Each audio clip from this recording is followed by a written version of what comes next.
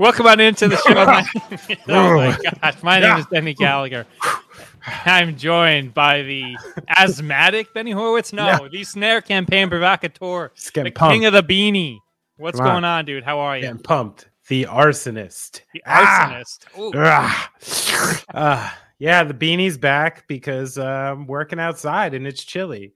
And now you know that it's not a fashion beanie.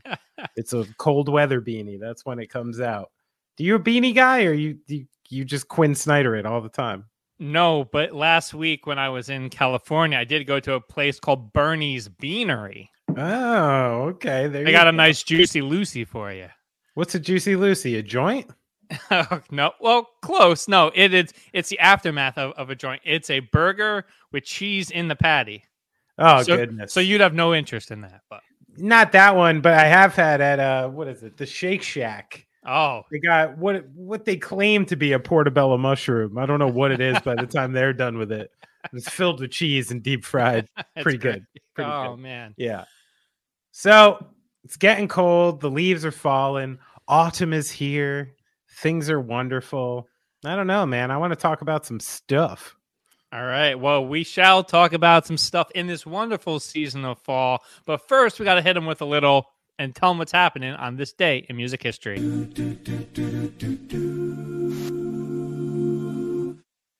I love it. A little straight no chaser there for you. Benny Horowitz, what do you have for me today? All right. On this day in 2002, Mick Jagger, Keith Richards, Tom Petty, Elvis Costello, Lenny Kravitz, and Brian Setzer guest star on The Simpsons in an episode where they run a rock and roll fantasy camp. The first rule of camp, there are no rules. Second rule, no outside food. So my question to you, this is a very entertaining episode. If you got to you know how you get to go you get to play an inning with Cal Ripken if you spend $10,000 or something. If you got to go to a rock and roll fantasy camp, which of these artists would you choose as your camp counselor? Tom Petty, no question. Petty, no question. No question. Yeah. Mick Jagger's nice, but man, you gotta Jagger. You don't want to camp. Yeah, exactly. Tom Petty. Oh my God, that'd be such a fun vibe. First of all, even before the music, I gotta put in one other person though. I've been a camp counselor. I don't know if you know that about me. So have I. So as you know, there's a certain sprightliness that goes a long way in trying to get a bunch of kids organized. Tom Petty, I even asked this question recently to Brian Fallon and a room full of people about the fact that I'm listening to Tom Petty's Essentials the other day, right? And I'm on track 18. And I'm like, my goodness, it's still an amazing hit, even this deep in the catalog. And this is no diss to Bruce Springsteen. If I'm on song 18 of Bruce Springsteen's, I'm in pretty deep cut territory for Springsteen stuff. You know what I mean? But Springsteen is a much bigger artist. You know what I mean? And sold out. And even at his peak, even at Petty's peak, Springsteen was bigger. And I asked why? And apparently it's just because Petty's vibe, man. He, not a showman, not a over the top person, not that crazy type of performer. And, maybe that of course, he had a wonderful career that, should be sought after, of course. But I make this point to say, don't you maybe want to give Lenny Kravitz a shot as your camp counselor? Does having Lenny Kravitz as my camp counselor, is his daughter involved in this in any way? Because she's a pretty cool person. No, too. Of course not. But here's my point: is Lenny Kravitz is that reverse, where you're on track 4 of Lenny Kravitz's Essentials. And you're this is already murky water already by here. But why is he so famous? Because he's Lenny Kravitz. Because he's fucking cool, yeah. He's fucking cool. Imagine spending a day outside at the nature shed, with Lenny Kravitz, making crafts. Who do you want to craft with in this group? I don't know. I might go probably. Kravitz. Well, I have a Lenny Kravitz interaction when I was at Sirius. So there's very few people that have ever had this kind of interaction with when they roll into the area where you are and they've got the sunglasses. And of course I knew who Lenny Kravitz is. but the kind of time where, time kind of stops and you're like, whoa, who is that person? It's been him, and you'll never guess who the other person kind of did that was. Conan O'Brien. Reggie Watts. Close enough in like the late night there. Okay. Because he comes in there with the circle glasses and you're just like, what? No, I know exactly what you mean. There are some people who like enter a room, and then there's some people that just like are the room. Yeah. And it's like they can't help it, but they're there. What do you have for this day in music history? On this day in 1975, Patti Smith debuts her debut studio album, Horses. This was a very influential album for people like the Banshees, the Smiths, REM, PJ Harvey, produced by John Cale. Horses, it's a very... one of the greatest albums of definitely one of Patti Smith's greatest albums, and a very influential album in rock and roll history. And I kind of bring this up because, Rolling Stone this week is out here dropping greatest albums list again. And the longer that we do the podcast, the more I kind of side with you. I'm kind of over this conversation of like us sportsifying music, which is the whole point of this podcast. Yeah. Well, listen. There's one thing I think you just have to unabashedly do if you're going to do it, right? Yeah.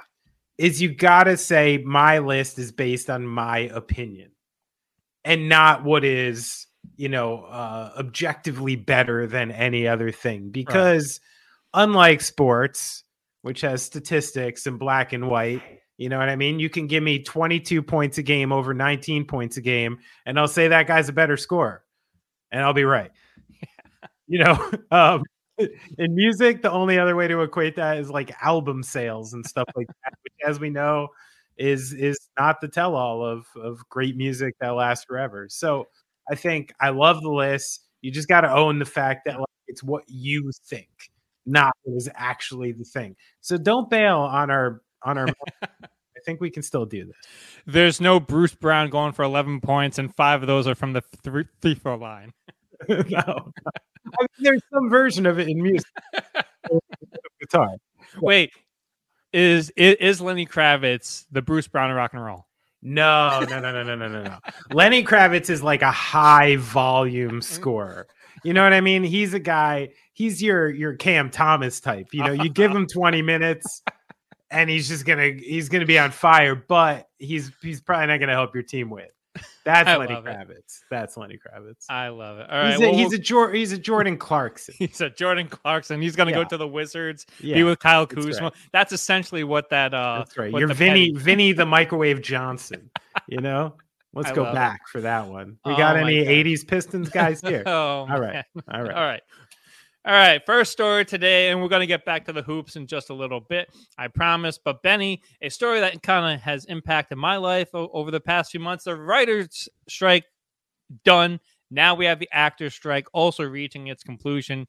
The Hollywood actors have reached a tentative agreement with the major film and television studios to end the strike. They announced this on Wednesday. The strike went for 118 days. The Alliance of Motion Pictures and Television Producers, which represents the studios, have been negotiating. And some of the big points were a increase in salary, obviously. But one of the bigger things, and the thing that I think kept this going longer, was AI protection for actors. Some of the stuff on the table was the fact that these studios wanted to scan actors and kind of use them in perpetuity, which, if we didn't name the show The Tune-Up, we would have called the show In Perpetuity, because that's how big of a role that kind of language plays in this. So a big day for the actors to get this win, and a win that kind of keeps the entire industry afloat, at least for 3 more years. Yeah, I feel like this is kind of like the NIL deal of like the entertainment industry, Like there was an obvious problem for a long time, and it was getting worse and worse. And now with AI, it was about to hit its culmination. And I would say that was probably like, the Final Four about 5 years ago. Yeah. So yeah, it's good. I'm with labor on this one, especially this one when you're dealing with like, shit, man, this isn't a restaurant manager being walked out on. This isn't something like that. These are the types of companies who shell money around, where if your product is worth something and it's valued and there's a big loss when it's not there, a strike shows that, and a strike wins because you show your value. If there wasn't value, they would have said, yeah, fuck off. We'll figure something else out, but they can't. They need him. And it has to happen every once in a while because shit, man, these take a business ethics course. They're not going to do it on their own. You know what I mean? They need their hand held, and you got to push for it. And I'm happy about it. I'm glad we can all just guilt-free watch a bunch of shit again. That's right. And the subject of crossing the picket line, and not being able to promote stuff that you worked really hard on. Like imagine if you couldn't come on here and like promote the record and talk about the record at all. Like it had to be like mum's a word because you didn't want to. So I'm glad that creatives can get back to creating and move into the future. So yeah. Did I tell you? Did I tell the good people that when we did the CBS morning show, little do we know, we're picked up from the hotel in a van, get taken in front of the Paramount building, right in front of the strike. Oh no! And had to walk through. Oh wow! To get in. I'm happy. So I literally walked through the strike. I had no idea I was looking for coffee. Yeah. I had no idea that morning I was gonna be walking through a union strike. I was like, oh no. What am I doing? I'm a scab.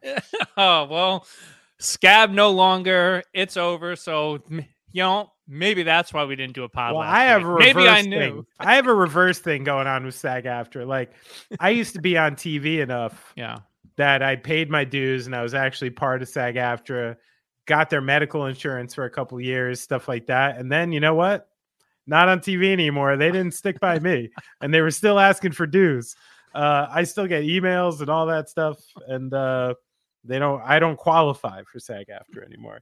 So I got to do a little more. Can I do a little FaceTime in one of your films? Maybe I can get in. Hey, oh man.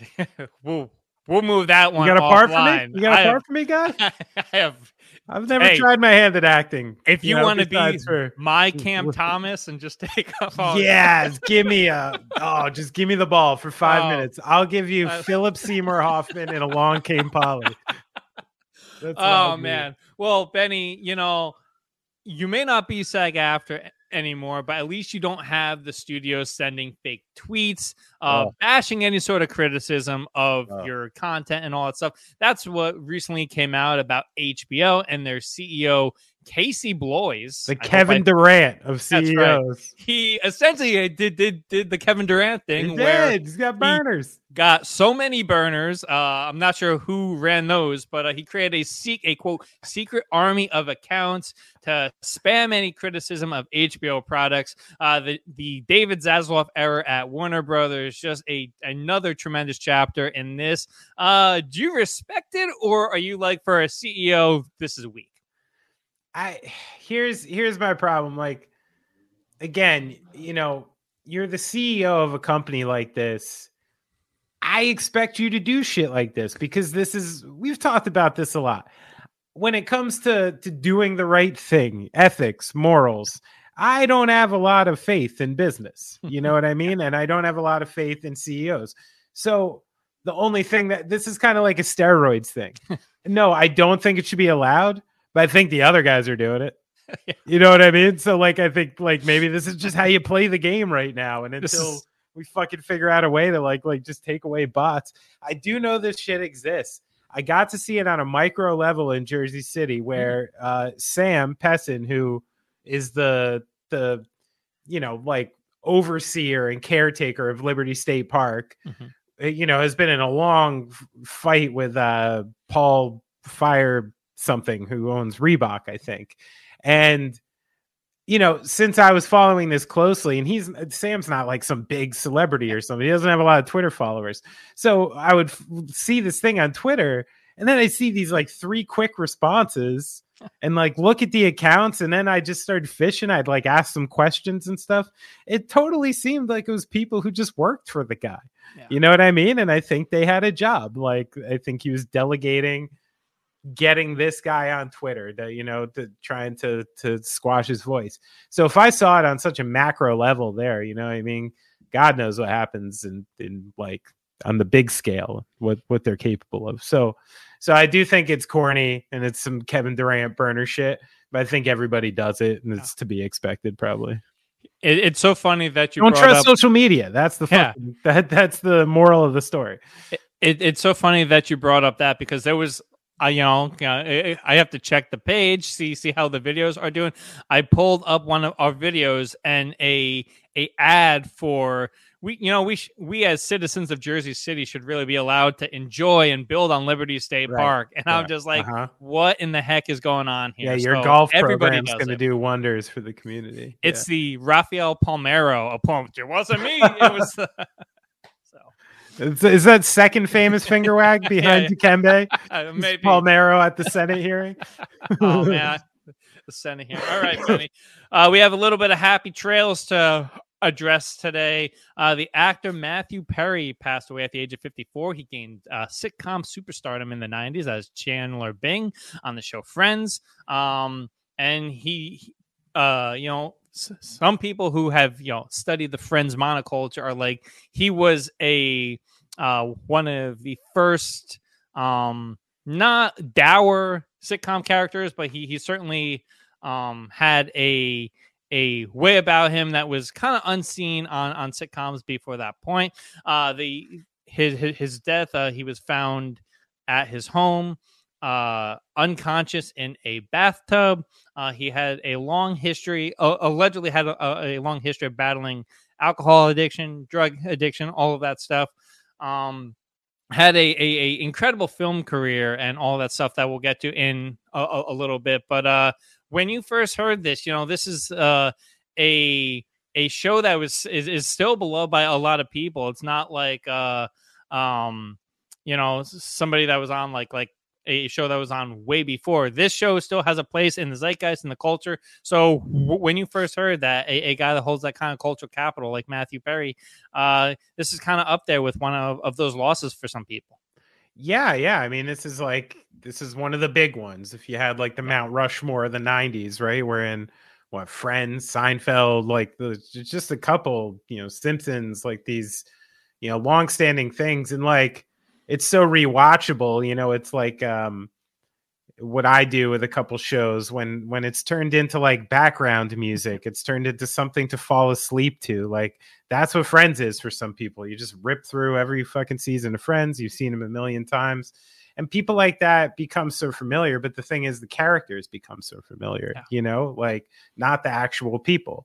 And I think as time went on, it's not like Matthew Perry was in the closet with his experience. He he was very out in the open. He had like near-death experiences, and I know he spoke publicly about wanting his experience to be cautionary. I think at some point he wanted it to be inspiring. Now I think you have to look at it as a cautionary tale.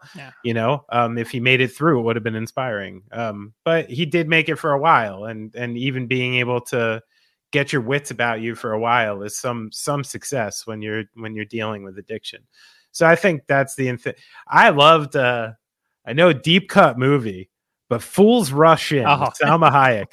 I don't know why. Maybe it was just because it came. I think I was probably like 16 when that movie came out. Right time, watched it a bunch, thought it was hilarious. But he had the really like joyful, kind of pensive way about him, and it was very specific to him and very unique, and like it's one of the great TV characters that we lost. So but when I saw it, sadly I wasn't incredibly surprised. Yeah. Which one of his things I love that people absolutely hate? Did you ever watch Studio 60 on the Sunset Strip? It was Aaron Sorkin, the guy that created The West Wing, trying to do his mix of like what he does with The West Wing with the Larry Sanders Show meets SNL, and he was the star of that. It lasted like 8 episodes. Yeah. Incredible NBC the show. Description sounds terrible to me, but I would love that. Yeah. All right, what do we got next? All right, big ups, Matthew Perry. 54 years old, gone way too soon. All right, next up, Benny, we're going to keep it in the medical variety, shall we? Surgeons have performed the world's first transplant of an entire human eye. This is cool. Although it's too far soon to tell if the man gained his full sight back with his left eye. The first full eye replacement would you call it a replacement, a surgery? It happened last Thursday in New York City. Benny, what do you make of this? I think it's awesome. I mean, and it seems clear from, again, I'm not a medical doctor, but it seems like it's a long shot that he's going to regain sight with this eye. But what it's doing is they reconstructed his face. And normally there's like, a collapsible section if one of your eyes is no longer there. So now the fact that the eye is in there, connected with the optic nerves behind it, it's letting the whole healing process. So it's making a huge step in people who need like some kind of facial transplant or reconstruction surgery. And then it's also the step in like the next step in figuring out how to do a functional eye replacement. And the fact that like it is possible. And there's just this one group of people in the States with the gumption to keep trying. So it's an awesome success. And I think we're getting closer and closer. And as you know, I think it can't come soon enough for humans to just become cyborgs. And I'm into it. See, I knew it was going to go the Terminator route. Soon you were just going to try to dress it up politically. Oh, listen, medical advancement. No. Listen, I'm happy.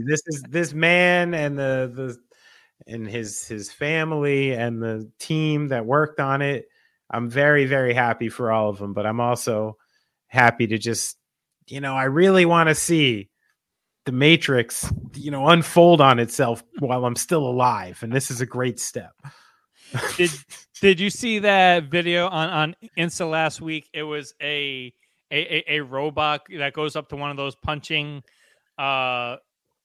like at the arcade, and took its full swing and like broke the thing, got the highest score possible. We're making a little bit of advancements here and there that it's like, oh man. And that's something, sometimes I really stay up at night just hoping for that.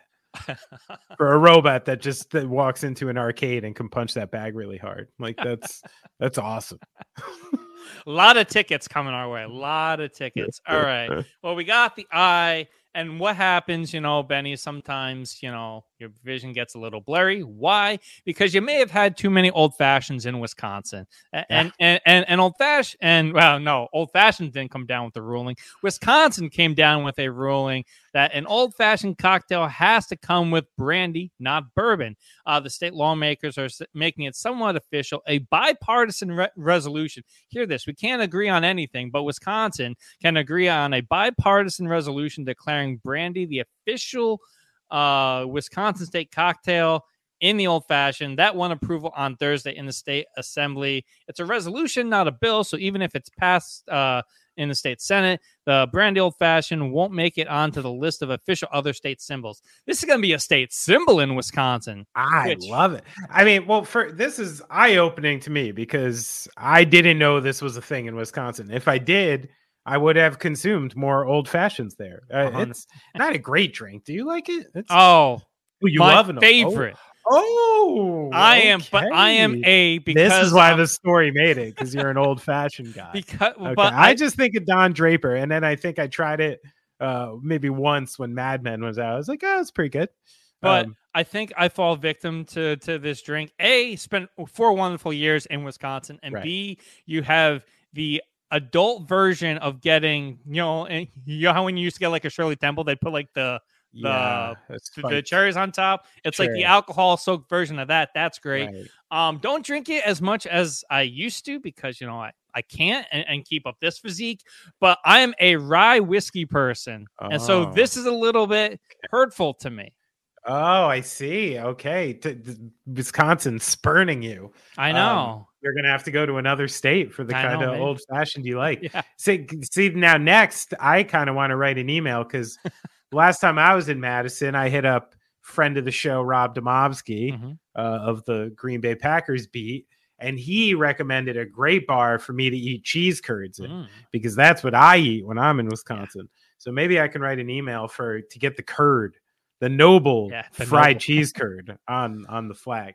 But you know what? I do want to joke at the fact that we can't get anything done. Our world's about to fall apart. And now the two sides meet for this. Yeah. But I got to be honest, anytime I hear about the two sides meeting on anything these days, I'm like, great. Maybe maybe this like soda relationship behind closed doors that'll actually like functionally help somebody. I hope, I love the fact that there was probably like a big brandy like super PAC campaigning for this for years, and they finally got enough money together. But while we're on the topic of Wisconsin and drinks, I gotta know, where do you stand on the Bloody Mary? I stand nowhere. Where am I supposed to stand? No, because there they come with fried chicken, they come with burgers, they come with your curds. Yeah, I mean, dude, you're talking to really like I never really advanced much further than like shot in a beer guy. Wow. Like what's the special kind of guy, and it went straight into whiskey and scotch. And I really haven't done much experimentation with mixed drinks. It's just never been my thing. I think you're the expert here. Let me tell you, in Wisconsin, those things are cheap, the Bloody Marys, and you can it's like the Milwaukee River is like a flowing Bloody Mary. Why do I relate the airport with a Bloody Mary? That's where it seems like you're supposed to have one. Well, maybe. Yeah, probably. That's where it seems. All right, what do we got next? Do you want to get into a little baseball? Please. Oh, Benny. Well, first off, a big congratulations to the Texas Rangers. Benny said Rangers in 6. It was Rangers in 5. Pretty close. I bought a little bit too much into the bats of the Arizona Diamondbacks. So big ups to the Texas Rangers getting it done in the Fall Classic. But in the same way we love to talk about the NBA offseason and the stuff that happens there, Major League Baseball hot stove is big one, sizzling hot big right now. I'd say in this year bigger than the World Series. Yeah. I think the topics that came up after trumped the Rangers World Series. Within a few days of the season ending, we saw Brewers manager Craig Counsell. They had a first round out to the Diamondbacks. He switched to go down to Wrigleyville and be the new manager of the Chicago Cubs. This comes after the guy who hired him, Dave Stearns, goes and takes over the Mets, who will talk about him and the Ohtani situation. But Craig Counsell going from the Brewers to their rival Chicago Cubs, that one hurts a little bit. And you know what? Maybe that's why they have to make a official declaration about old-fashioned, because this one hurts. A Wisconsin boy getting hurt a little bit too much. I think he's from Indiana or something. But yeah, like he grew up around there or something. Yeah. I don't know. But yeah, but you gotta. Here's the thing. This is like you don't get Giannis all the time, and the Brewers are a small market team. Yeah, they often, when they develop like a really strong player or a group of players, a bunch of them got to walk. They can't re-sign everyone, and the Cubs are one of those teams. When you go to the Cubs, they happen to have a nice young core of stuff going on right now. Besides for Bellinger, mostly locked up. I think it's like one of those like, oh, sorry, guys. I brought you to the playoffs a bunch, but I hope it's okay. This is like way better situation, and way better pay. And he's getting paid, and he's got this young roster and not unlimited bank account, but just one of the big, high profile teams. So I feel bad for the Brewers, but I understand Counsell doing it. And I think it's fun because he's an excellent manager. What an absolute swing for the Cubs, though, that they fire a club legend in David Ross to bring in Counsell, who, if I was a guy like David Ross, you kind of got to leave the World Series as like your thing. I think he tried to be a little bit of a Icarus. He tried to do it as a player and as a manager. Yeah, may have flown a little bit too close to the sun, and he hurt his entire rep. Not a lot of first time managers get over the hump. Maybe that's where they're just playing the odds. And he's going to get another job quick. I would say by next season. So. Again, I feel bad for him, part of the business, but Counsell now in his second team doing this, like, I don't know. I love the fit. I think it's going to be it's kind of a home run for the Cubs. It's kind of like how Aaron Boone probably never should have been the Yankees manager. Just leave it alone. At least they asked Aaron Judge in the offseason, apparently. You see that story? Yeah. So, all right. Benny, let's get into the other stories that are concerning the MLB hot stove. We have a bunch of, some of the headlines are Shohei Ohtani up for grabs, could be the first $500 million player. Where will Cody Bellinger end up? Blake Snell, all of these things. Can we talk about Ohtani? There's something that's kind of bugging me, and that's kind of why I want to bring it up. like, I don't understand why it's completely being glossed over. The fact that we've already had one Tommy John surgery and we're basically having another one, and you can't pitch next season. And what are we going into like $500 million range for if you don't have certainty and stuff like that?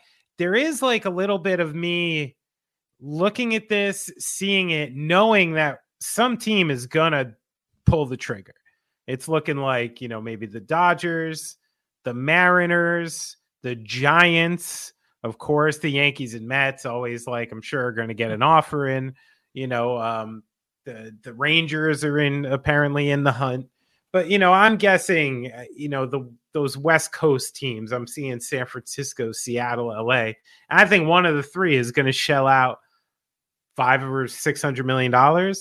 And even though I do really think it could bear fruit a couple of those seasons, I'm maybe scarred from Alex Rodriguez and Giancarlo Stanton and these guys, getting paid these absurd, what happened to Albert Pujols when he went to the Angels and things like that.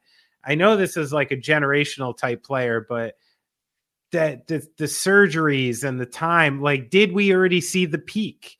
And what are you paying for? Like I'm a little concerned about it, and I'm almost glad for once that the Yankees aren't a real player in this.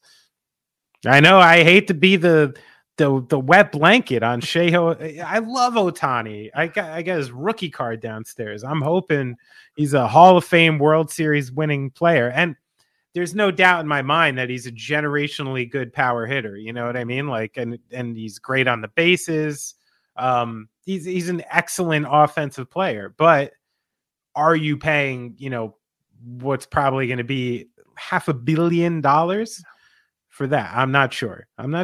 You had a better answer the other day than when Brian Cashman was at the fall meeting, since seemed completely stunned that reporters asked him about Shohei Ohtani. Like, dude, it's the offseason. What are we doing here? Yeah. As compared to David Stern with the Mets was like, we're going to take it analytical. So yeah, no, of course of course. It's interesting that you bring up. It seems like the Giants are always one of those teams that are in the mix. It seems like the Dodgers have kind of, ever since it's become more known about his surgery, that they're kind of off the path a little bit. So Giants are dying for someone to take their money. Yeah. They have been for a while. Yeah.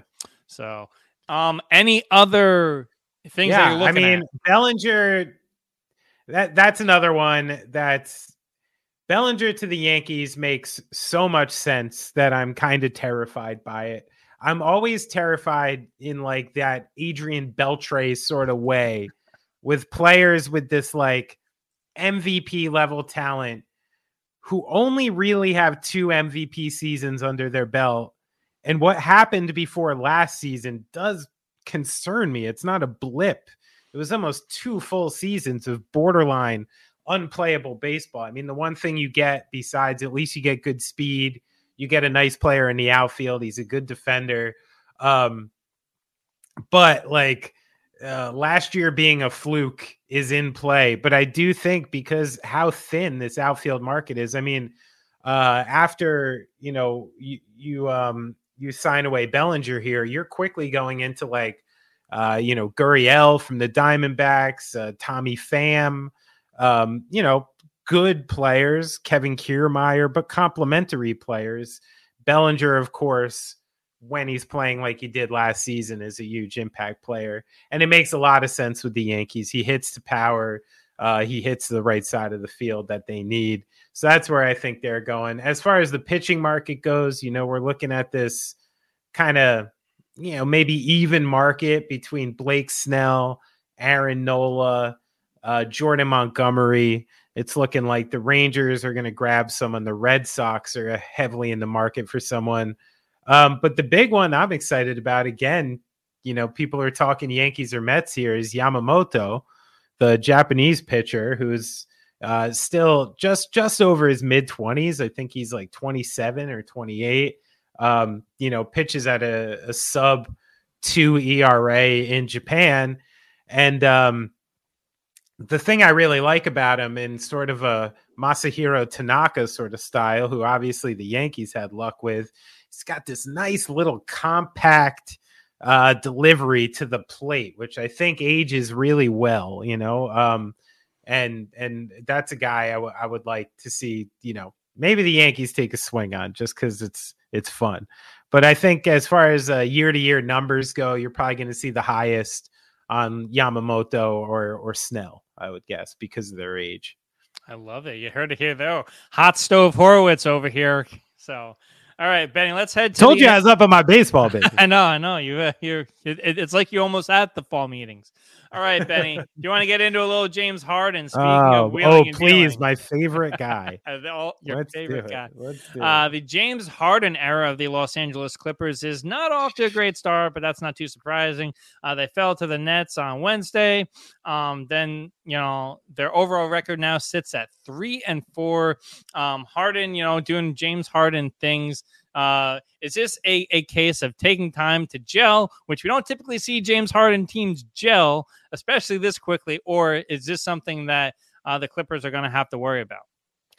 Well, of course they have to worry about it. I mean, this team looked excellent in the first few games, and they typically did look good when Kawhi Leonard and Paul George were on the floor together, and then they figured out a way to play with a motivated Westbrook last year going into the beginning of the season, and it looked good. I mean, listen, it's not a big sample size, but it's not a gross overreaction to go, look what happened to Philly and look what happened to the Clippers. Philly looks loose. They're playing fast, they're running the floor. They're playing with each other. They're stoked. Like all these things you just can't do with James Harden. And then the Clippers look good. And here comes James. And we're slowing it down. We're doing his thing. We're getting some numbers, but we're not winning. We're not playing defense. So it's like, I don't know, man. Like how many times we got to go through this? The one thing I'll say, and this is where I'm not going to get too crazy about it yet. I do think the potential is still there. And if you do have Plumlee coming back and Mann coming back and the bench kind of solidifies itself and these four guys actually stay healthy, I think they figure out a way to play and win. And I'm starting to look at the Western Conference. I mean, sure, it's early, but, let's look who's under the Clippers right now. Yeah. Memphis Grizzlies 1-7, Utah Jazz 2-7, Blazers just lost Robert Williams for the year. They're going straight to Tankland now. Spurs and the Lakers. So the only out of those four you're imagining is going to take a significant jump is probably the Lakers, maybe the Jazz a little. And then even above the Clippers, got the Kings not playing that well. The Rockets, maybe some digression coming like this and that. So I think the path to the Clippers just making the postseason is still very much in reach. So, I think we'd be remiss, especially with what Miami did last season, to not consider the fact that it's going to be a slow grind for the Clippers in the regular season this year. There's going to be a lot of benching. There's going to be a lot of, games they don't look right, games that they wipe people off the floor. And it's probably just going to be a path to get healthy into the playoffs. So I don't want to raise too many flags on the Clippers for that reason. I have a bit of a macro question because it seems like this year more than ever, teams have started out with a lot of questions, and rather than try to address them during training camp, they're just like, we'll figure it out. And then that hasn't boded well in the past for these teams. Like you like to have like the Sixers have like a full training camp and really hit the ground running. I maybe it can work, but you have obviously like a guy like Ty Lue is very experienced in bringing this together, but it just seems like that's kind of like where front offices and coaching staffs are meeting to start this season. Yeah. And then the big question remains, and you have to ask it. Like, they just made another big swing for this guy. Obviously, they're tied up crazy with money. Are they better than the Nuggets? No. So, like why? Not so sure. Yeah. But I think why was because they had Kawhi Leonard and Paul George and Russell Westbrook whispering in their ear for a couple weeks, being like, yo, I talked to James. He's on board. He's good. He wants, hyping it up. Everybody wanted to be there. Now you got four old LA boys just chilling out, playing for the Clippers. So, I still think there's a sliver it might work. I really do. I'm not putting this one to sleep yet. It's like they brought crazy in with James Harden, but then they also brought all-time great locker room guy in PJ Tucker in that deal as well. So I think Lawrence Frank and them know what they're doing. It's interesting. It is. And I'm not, like I said, I think we're going to have a lot of dud fucking games during this regular season from them. So it's going to look weird at times, but I don't think that's what the long game is for the Clippers, We've been having a lot of duds in general. All right, let's talk about these Sixers. These Sixers are surprisingly atop the Eastern Conference. 6-1 record.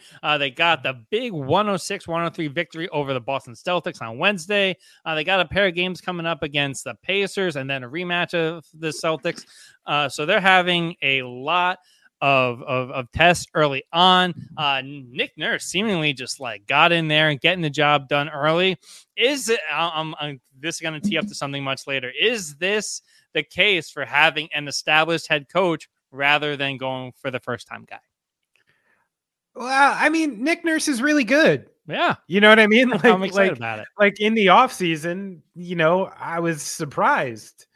I could see sometimes a partnership ends, but when I was looking at the available coaches going in the offseason, I'm like, wow, Nick Nurse. Still there. That's great. Like he could really make someone better. And like, he's some of the things I think Doc Rivers takes some shit for. Nick Nurse happens to be particularly good at. And then you also just like, you remove this James Harden thing. So you let Maxey go and you were hoping for, a jump from him, and you're seeing it. And like, the pace is picked up. There are some plays now where, Embiid is almost like half taken off, which he hasn't been able to do much in his career, really, and it opened up Tobias Harris. You got Melton playing D down there. And then I loved Batum pickup when they got him because, you give Nicholas Batum 15, 20 minutes a night. He can finish a game for you, you don't mind putting that guy in the fourth quarter. He knows what he's doing. Sixers are really impressive. And I think another, they got the Boston win. And I think another couple wins here, you got to start looking at the Sixers in firmly in that top tier in the East, with Boston and maybe the Bucks. Are the Bucks still there? We'll get to that. We'll get to there. We'll get to there. So I know the tiers are starting to move around a little, but I think Philly's starting to put themselves into that top tier pretty good.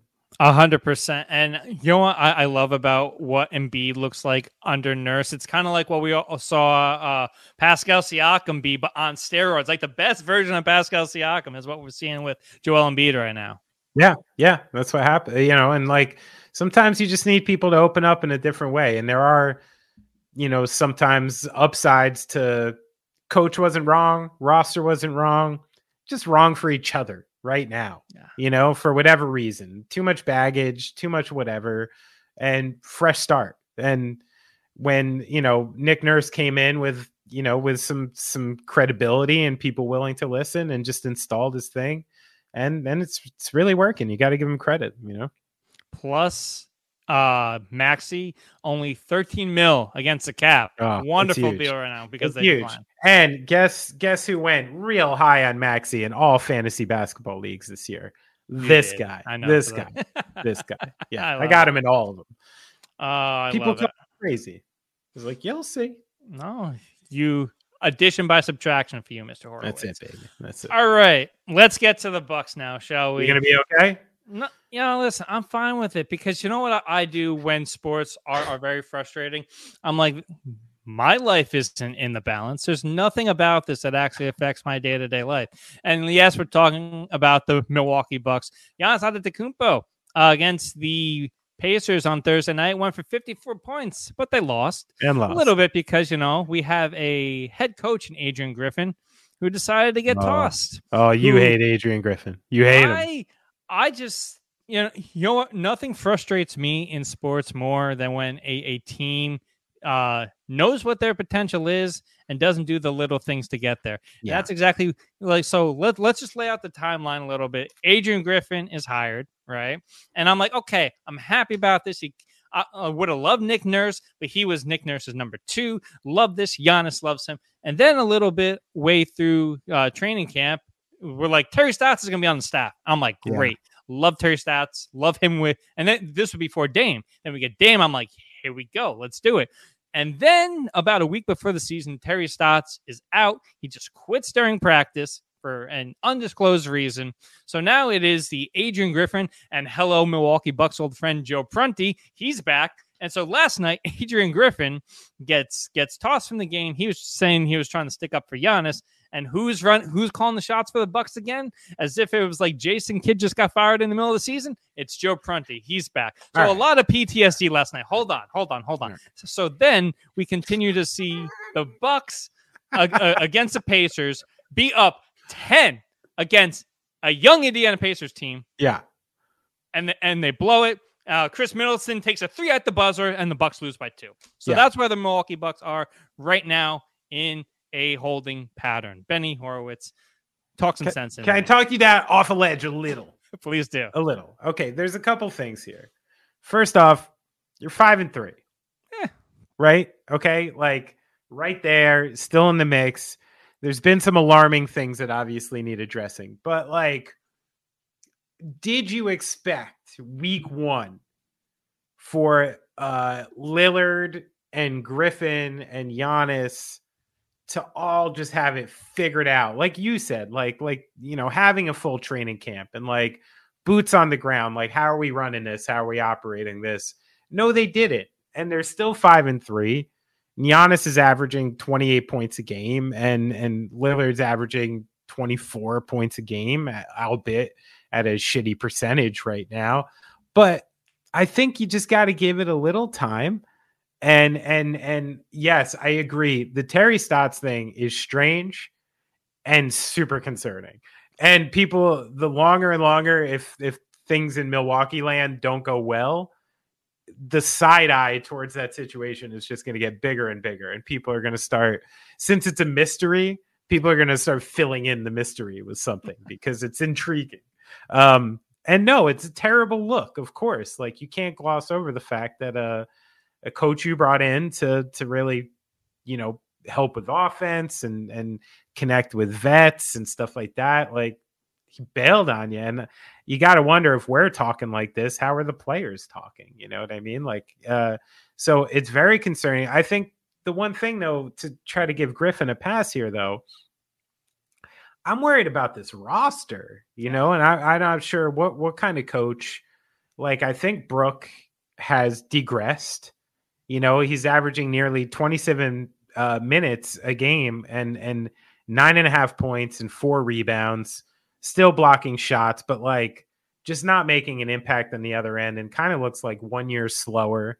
Middleton's averaging 18 minutes a game. And there are some times when you're on the court and they just need Middleton's offense so bad. I mean, like, him at a full level with 35 minutes would really change the face of what we're looking at here. So when you have Ja Crowder playing 28 minutes and Malik Beasley playing 27, these should be bench players. These should be spark plug players. Ja should come in for certain types of minutes. Beasley should come in for certain types of minutes. So even though I think, like, you shouldn't, like, stand at the edge of the ledge like you are already, you sound really stressed out. Like, I think there's time to address these concerns, and it's not like they're like 1-7 right now and in panic mode. It's like when you maybe had your worst stretch of the season potentially, and you're still sitting there 5-3, and your 2 best players are healthy, like, could be in worse shape. You know what really gets fixed, though, and the concern is on the defensive front. You knew there was going to be a drop off when Holiday got traded away, but the way that they've tried to tweak the schemes that worked last year into the new personnel, and they just haven't worked. And you have guys that are like coming off screens and are just being left completely alone. It's a very un-Bucks defense right now. And that's where the entire panic for me is, because how rarely do we see that get corrected throughout the course of a regular season? Yeah, no, I mean, I think obviously they're in play for an addition here. But, I think what happened to the people who really got behind the Bucks in the offseason, I think they sold themselves on the fact that like you can watch Beasley and Dame, let a lot of people go, but they're going to meet Brook and Giannis at the rim, But that was kind of like the Bud approach, and that's sort of the way he approached defense. And like I said, I think Lopez is maybe a step slower, and maybe the other guys are a step worse on D than you thought. So, yeah. So are you, do you have the Bucks in the second tier now? I would say that they're the top of the second tier. I'd say it's easily right now Boston, Philly, and then there's like the top of the third tier. It's Milwaukee right now. Wow. Already. I mean, you got to be honest with the situation. It's not but great. That second tier includes like the Miami Heat and the New York Knicks. And like you think they're there already. The Cleveland Cavs. The top of that. All right. Hey, all right. Sometimes it's good to be a big fish in a small pond. What you're like the opposite. You're a pessimistic fan. I'm an optimistic fan. I can talk myself into anything. Nets are 4-4 right now. Why can't they win a ring? Why not?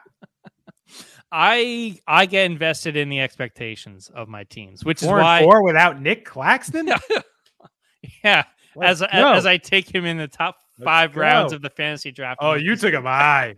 Too high. Way too high. Going on? You were in an analytics mode when you very much so. Oh, shout out to Yahoo. All right, do you want to get into the King? Because King James did something very interesting here.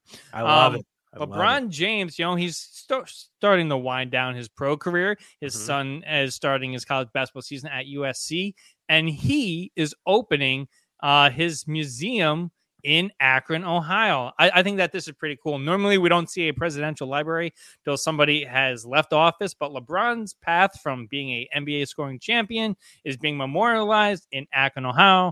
It's going to have artifacts and digital experiences from his entire career. The LeBron James home court will open in Akron on November 25th.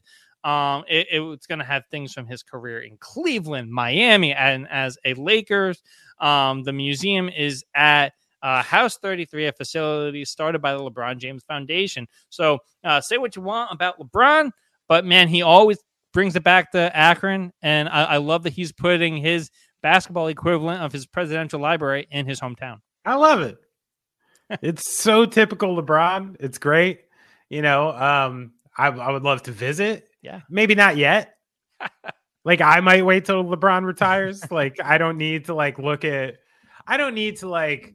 ogle at like Miami Heat LeBron. I was there, it was literally at these games. Like so I might need a little time to be reflective. Since, I'm old and I've seen LeBron with every team he's played on and this and that. But I think it's cool. I think bigger than this is we got to talk about this compound that LeBron's building out in California. He got like I don't know if you've seen this. It's like $100 million compound, or like I forget what the number is, or like 100,000 acres or something. And he's building a giant studio and a court and like all this stuff. And I think he's following in the Kobe, method there. Like let's fucking produce a film here. Let's do this here. Probably fucking open up a school there. And I was just thinking, where this led on my train of thought with LeBron doing this? I'm like, dude, some of these NBA guys, like, they just like build bunkers and build like crazy shit, like you're giving people like hundreds of millions of dollars. They got to find ways to spend it. If LeBron can just open up stuff like this, man, people must have the craziest shit. It's so funny because you think back like 100 years ago, who was building the compounds? It was like the Hearst Castle and like Carmel by the sea. And now it's going to just these NBA players are just going to have like their own, for lack of a better way to put it, Graceland. You know what though? But this is when I'm just like, yeah, fuck you. You like the free market? Like I've been getting pushed this shit my entire life. Like, oh, well, survival of the fittest, up by your bootstraps, free market, blah, blah, blah. Well, yeah, it used to be William Randolph Hearst because he had a product everyone wanted, a newspaper. No one wants it anymore. You know what they want to watch? They want to watch this motherfucker jump out of the screen on TV. It's the free market economy. He's smart. And here you go. And now he's building compounds. And I love it. I think it's funny. So you know how Orson Welles made Citizen Kane about like the Hearst family? Yeah. That's what I'm going to do about LeBron James. My 5th movie. No one's going to know about it unless you listen to I got to say, you know what automatically came to my mind? Who should make that? Jordan Peele should make that movie. Okay. Oh, I'm how listening. good. Right. How good. Maybe you can pitch it to Peele. I'll have your people call his people, and let's connect this. We can have lunch at Earth Cafe and talk about it. All right. Do you got anything else to talk about today? Listen, with hoops, I am loving the beginning of the season. Yeah. I don't know if you are. I love the Indiana Pacers ahead of schedule. Yeah. Halliburton is a beast. I love how fast they're running. It looks like the Mavericks are actually good. I think the most fun storylines are probably like what's going on with some of the teams in the West. The T-Wolves, who I was hoping put it together. One of New Jersey's favorite sons, Karl Towns, like finally getting a team. They play killer defense, best defense in the league right now, and they look pretty legit. I love the ascension of the Houston Rockets, which I called. That was one of my preseason bets, was the Houston Rockets to make the playoffs. I think any other year besides for the Wemby year, we'd all be going fucking berserk about Chet Holmgren, because he's a really exciting guy playing on a winning team, and he is a rookie, and he's probably going to win Rookie of the Year as it stands. And then I think on the other side, we have some teams that are like, obviously and quickly, like just going the other way. I think, Memphis is in real trouble. Portland's going to tank. The Wizards are going to tank.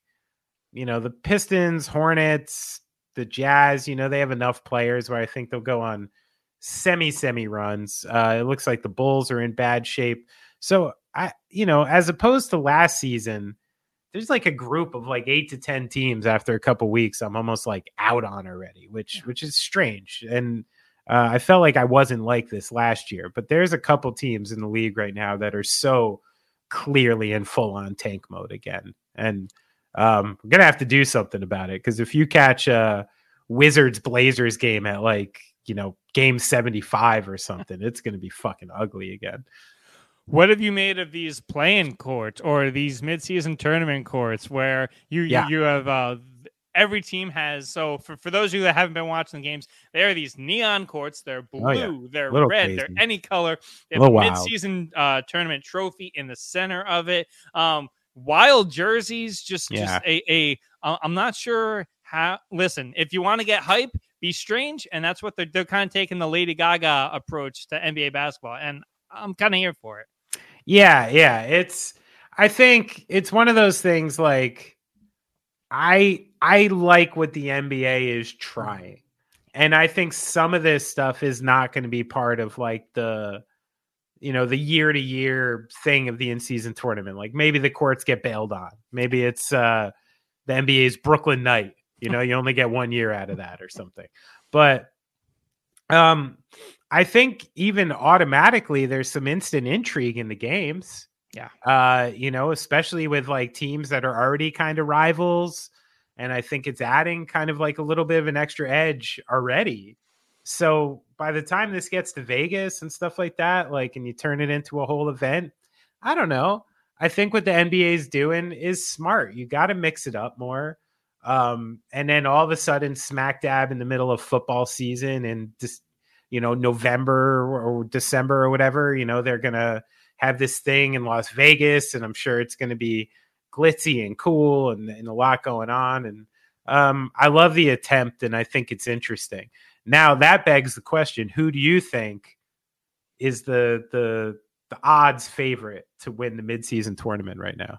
I mean, I said your Nets. Listen, I got to keep with this. I like a team that doesn't have a shot to like really go to the playoffs and go far, but could surprise some people.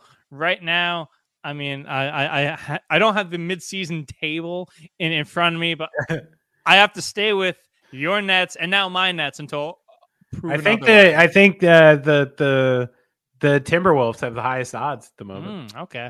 Well, but I wonder, that's where I wonder quickly too, which could be fun, is like, Denver's going to have a run at some point, probably where they start losing a little bit. But, what if one of these teams is just having a season where we just don't lose much? Yeah. That's still going to put you in a great seed for this tournament. And maybe by the time Philly or Boston or Denver, these teams that are just rolling through their schedule anyway, and then they get to Vegas, and then, Joel Embiid is looking at, I don't know, their rookie Springer, or Jokic is looking at Julian Strother at the end of the bench. And he's like, you know what? I'm going to make this motherfucker $500,000. Fuck it. And I think there's a chance it could be intriguing because of that. And I'm interested. I got two things, and then we'll get out of here. Number one, I want the court for the final in Vegas. I want it to just be gold. Yeah. All gold, black lines on it. That'd be sick. Over gold. Or look like a craps or roulette table. I don't know how you do that. Yeah. And you put the players in where you usually put your drinks and chips. Yeah, I like that. That's fun. Then the other thing, and this is somewhat serious. I don't know if you've seen what's been Las Vegas has been building up this Formula One race that's supposed to happen this weekend, and they were like, it's going to be glamorous and like going to Monaco and have Monaco prices, and people are not paying it. I hope to God that's not what happens to the midseason tournament. Yeah, I mean, listen, there's a difference between what you're asking, what Formula One has going on in Monaco. That's some Kentucky Derby shit. Yeah. That's got history and a whole thing. You can't expect. Remember where Las Vegas is. The desert. It's in the middle of fucking desert. What do you think? There's only so much glitz and glamour. Half the glitz and glamour flies there from LA every weekend. So just remember what Vegas is, and it's the in-season NBA tournament, not Monaco. So yeah, I'm setting my expectations a little lower there. And remember what this show is, because you can email us at thetuneuppodcast@gmail.com, 2 P's in there. Follow us on all the social platforms at the TuneUp HQ on Twitter, X, Instagram, TikTok, wherever else. If you want to follow the big man on Instagram, he is at Benny Horowitz. I'm at Denny Gallagher. Ben, you got anything else? Should I have more social medias, Denny? You want me to get a TikTok? Do you want me to run them? I will run your TikTok, and you'll be uber famous. Uber famous. Oh, God, I don't want it. I even denied the Instagram check the other day.